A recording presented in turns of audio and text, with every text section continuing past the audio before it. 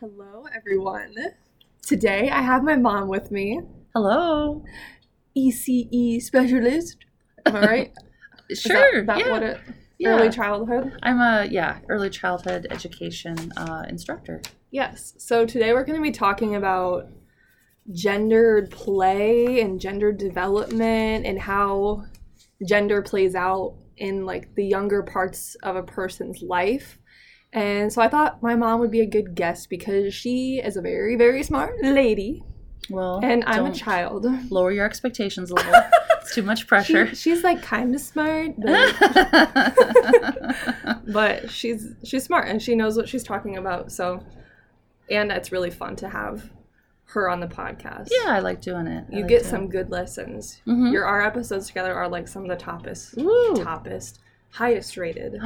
Yes. Nice to know. Yes. Yeah. So we could do like a radio show someday. I know. That's what Maddie said about me and her. She was like, I loved it. We should be on a radio show. But yeah. Well, I was just talking to Emma before about how, I remember one small book that I read in undergraduate school for elementary education, and I have a master's degree in early childhood education, and I finished my master's in 2006. And even then, there wasn't a whole lot of, I didn't take a class on this. There wasn't a whole lot of instruction for us about it. And so I've learned more as a teacher, teaching teachers, than I did undergraduate, anything I studied. So I have to keep current by reading articles and talking with my students about their interactions with children in the real world and in their classrooms. To stay relevant. So it's something that's super interesting to me. Yeah, for sure. It's a super interesting topic, and I feel like it wasn't really talked about until recently. So it's still something that I feel like I'm learning about. I feel like you can never learn too much about it because things are always changing, and that's why it's so interesting to me. Yeah, definitely. And it applies to so many parts of our life. Mm-hmm, mm-hmm. Yeah, well, I think we have to analyze our own selves and how do we fit into or not fit into gender stereotypes, gender expression. Yes. And how does that influence maybe what we are doing or what we've chosen to do with our lives? And so how does gendered play, what do you know about that, and how does that play out in the younger part of life? Yeah, and then when you ask me that question, there's so many things that run through my head that we don't have enough time. I know. But how does it play out? There's really, children don't show a preference for, I guess if you talk about stereotypical girl toys and stereotypical boy toys or stereotypical ways of acting, really until they're around the age of 2.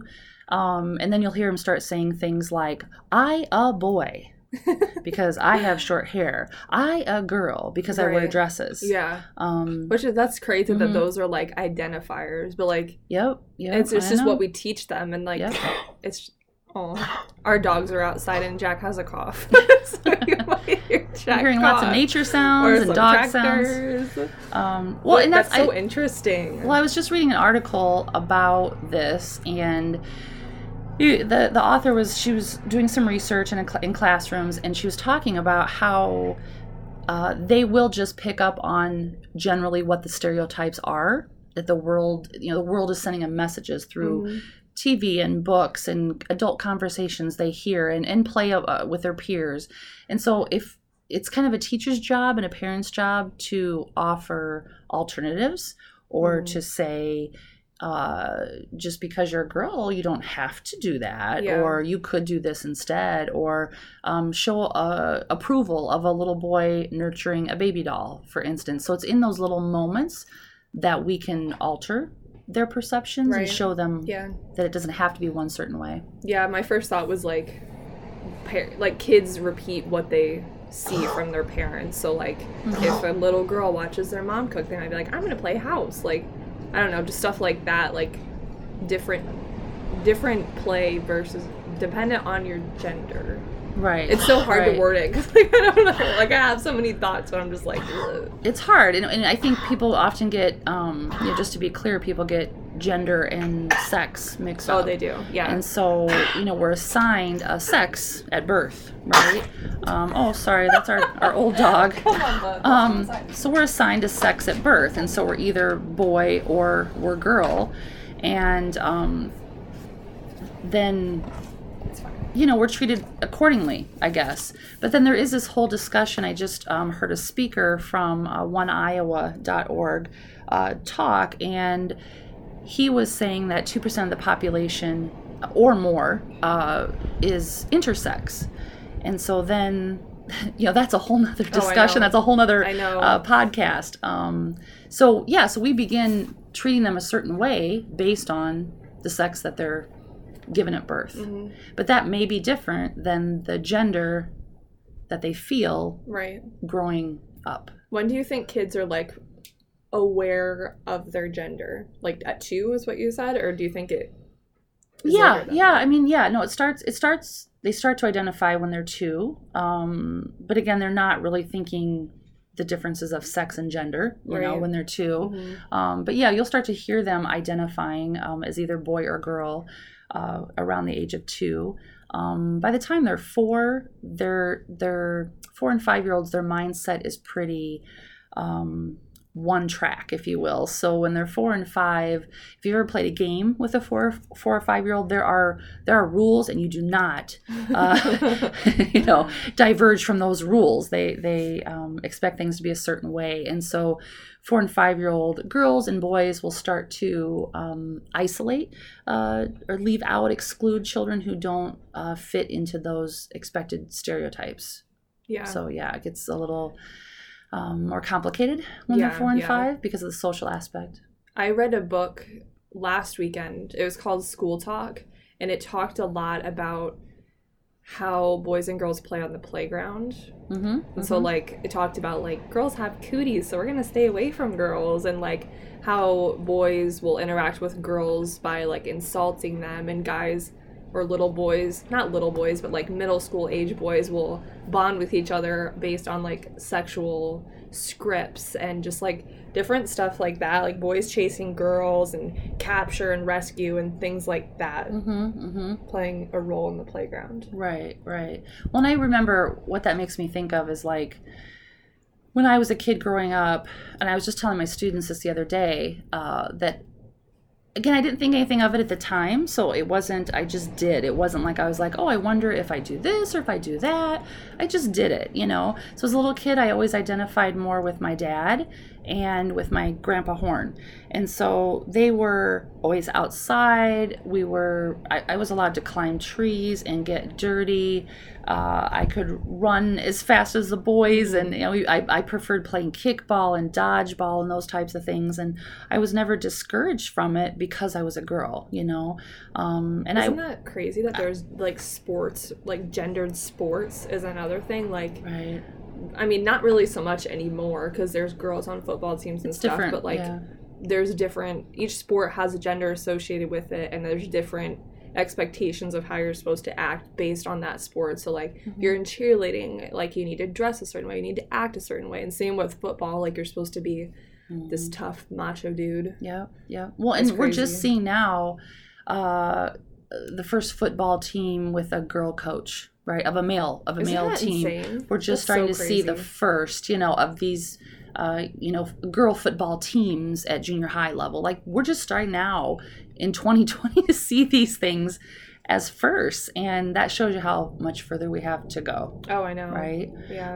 I can remember a preschool dad picking up his son from preschool, and the dad was a little late to pick him up, and so the other kids had, for the most part, had gone, and the little boy was playing dress up, and he had on a little skirt and a ballerina tutu.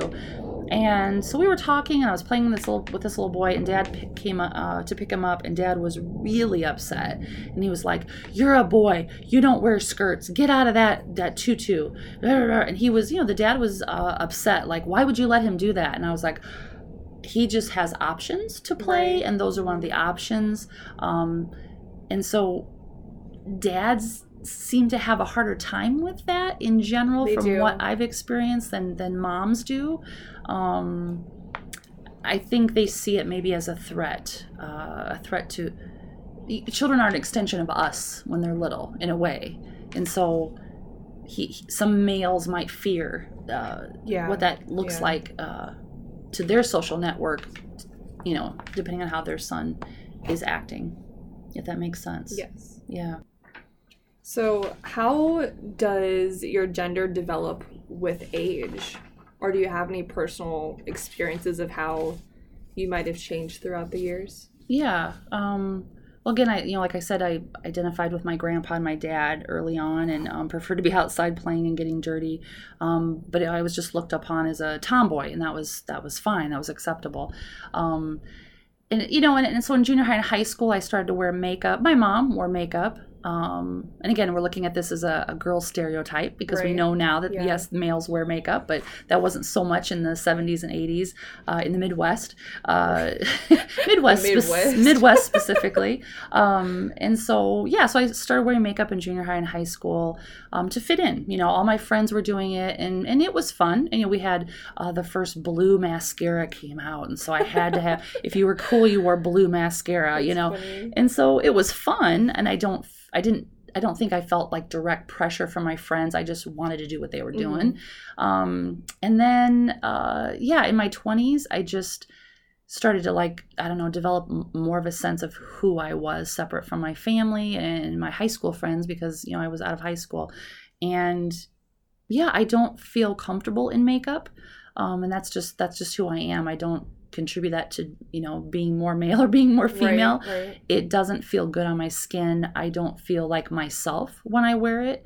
But again, I still will sometimes put on mascara or foundation when I'm going out because I feel like that's the expectation when I'm going out to have dinner. For school, some people dress up so much for school, and then I come in my normal sweatpants, and that's just what I'm comfortable in.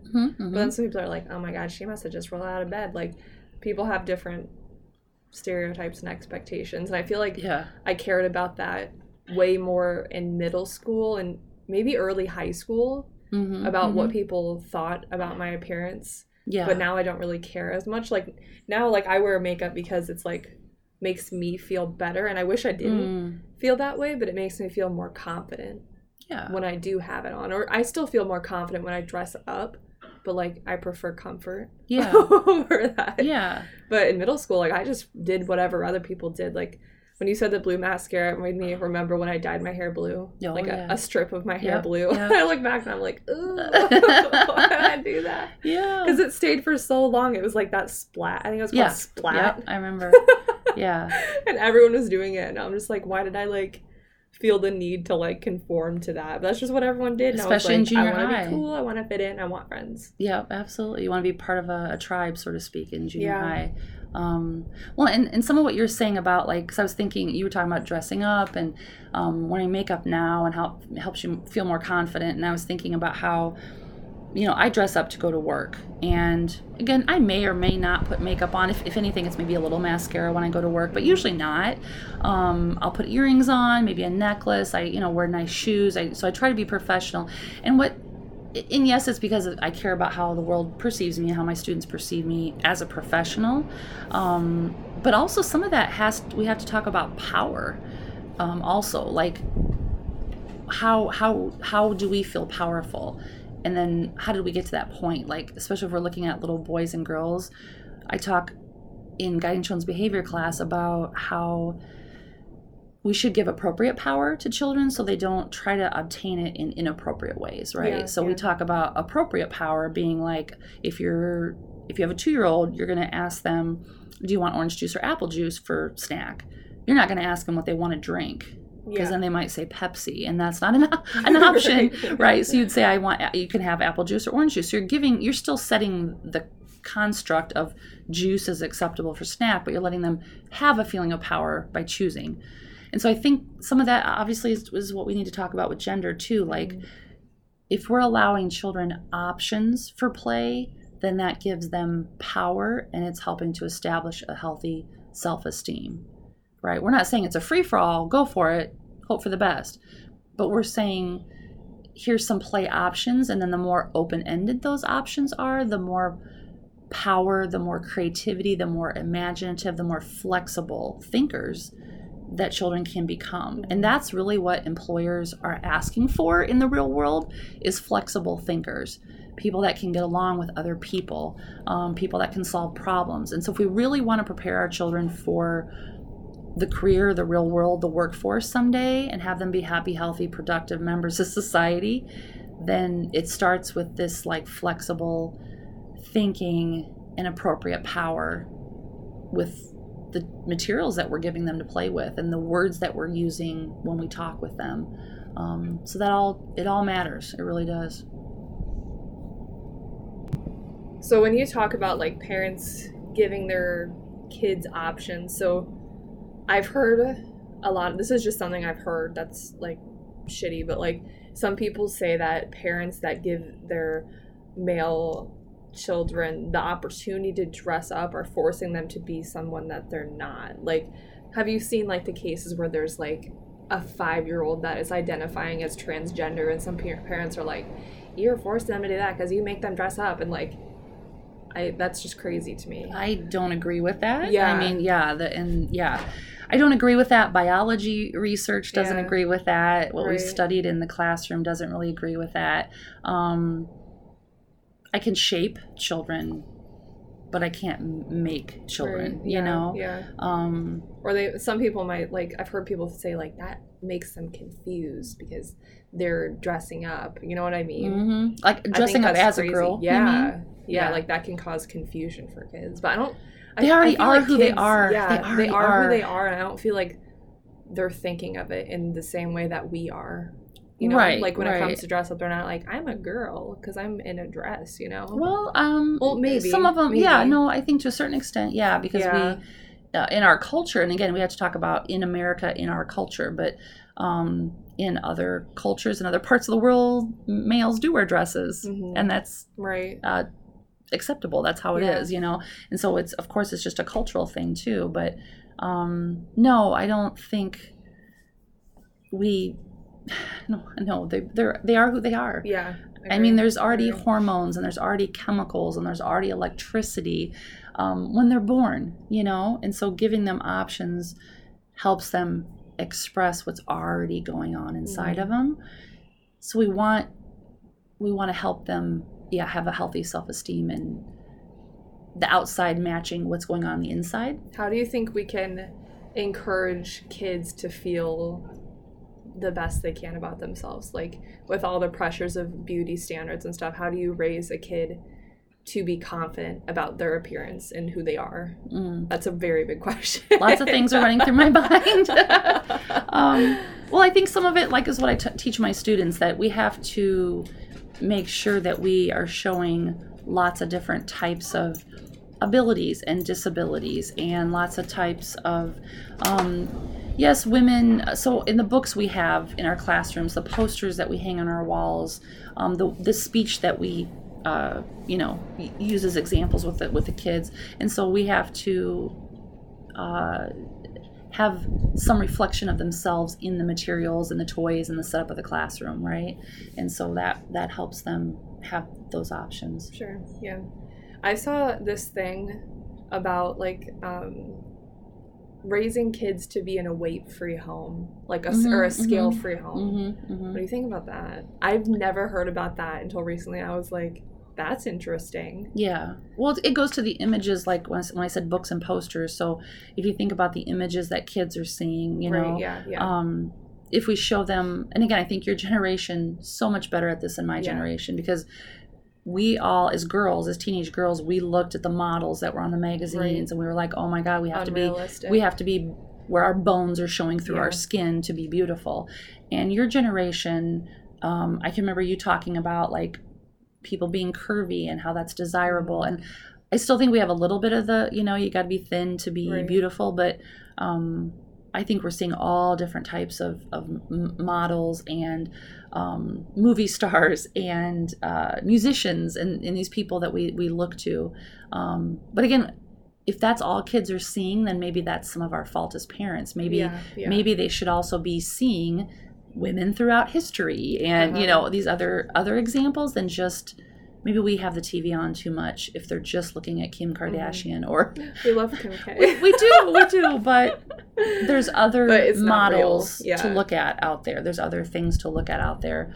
So we have to show them. I remember that was so hard for me. Like, middle school is the only time where I was really like conscious of my body. And I remember like seeing, like, we'd be in line in the grocery store and like you can't prevent your kid from looking at that, but I remember looking at the magazines and I'd see like, I don't know, I'm just gonna use Kim Kardashian because I can't remember names, but I'd see Kim Kardashian. I remember I'd go home, like once I got a smartphone, I would type in, I don't even know if I told you this, like, how much does Kim Kardashian weigh? Oh, and then I would like put that number in my head, and this only lasted like, I remember it like 7th grade, and I don't know if that's just because I was around more like people and more guys, and I wanted to like make them like me, and I thought that'd be through my appearance, not through like my personality. But I remember like thinking like that number in my head, and I was like, yeah, if I get that number, like I will be like desirable. Oh wow. No, like, you've never told me no, that. yeah, and I don't really like think about it anymore because I don't like feel that way anymore. But like at that, middle school is such like a hard age for kids to like feel confident, and then like seeing so many other people. And so that's why I thought about like the scale thing. So I remember for a while I like obsessed about that. Yeah. But now I don't care. That's I think both you and your sister are pretty healthy. Senses of self that way. But yeah, I think as especially if we have girl daughters, we have to be careful as women. But the dads too. But we have to be careful of saying things like, oh, I need to lose weight, or I'm on a diet, or things like that. Like we have to say, I'm trying to be healthy. I'm going to go on a bike ride, or I'm trying to, be healthy. It is more about health than it is about appearance. Yeah. So that's a whole different message. That we want to send. For sure. Yeah. What about in the, what movie is it? The movie that has the shit pie? What movie is that? The Help? The Help. Do you remember the scene where the main character, she was like raising the little girl, and she taught her to like look in the mirror and say like, I is kind, or whatever. I is important. I think that could be like a good thing for parents to teach their kids to like say 3 things that you like about yourself today, or like say 3 things you like about whatever, and like why are you a good person, like just reinforce those things out loud, because like I do that. Like I've said that in my podcast a couple times. It's weird, but like sometimes I'll get naked in front of the mirror and I'm like, damn girl, you look cute. Sure, absolutely. Just to like make myself feel better, Yeah. Like everyone has parts of their body that they don't love, but like I don't know. But again, a balance with that too. Like we don't want to teach 3-year-olds that like you are so, like you're the most beautiful girl in the whole world. That's why I think it should be more about like, because that seems so self-centered, looks and personality, or like you ask me what I like about myself, and then you're reinforcing like I'm a good person, I find myself beautiful, or like stuff like that. Yeah, because you have to think, what do we want kids to say? What kind of adults do we want kids to be when they grow up? Do we want them to be worried about money and appearance and the latest fashion and how much their car costs? Or do we want them to be good, kind people that are helping the community, people that are trying to make the world better? So you think about what you want that to look like as an adult, and then that's what you try to establish as children. How does that I don't know how to word my question. How does that translate into like kids? Because like the way that we talk to adults versus kids is different.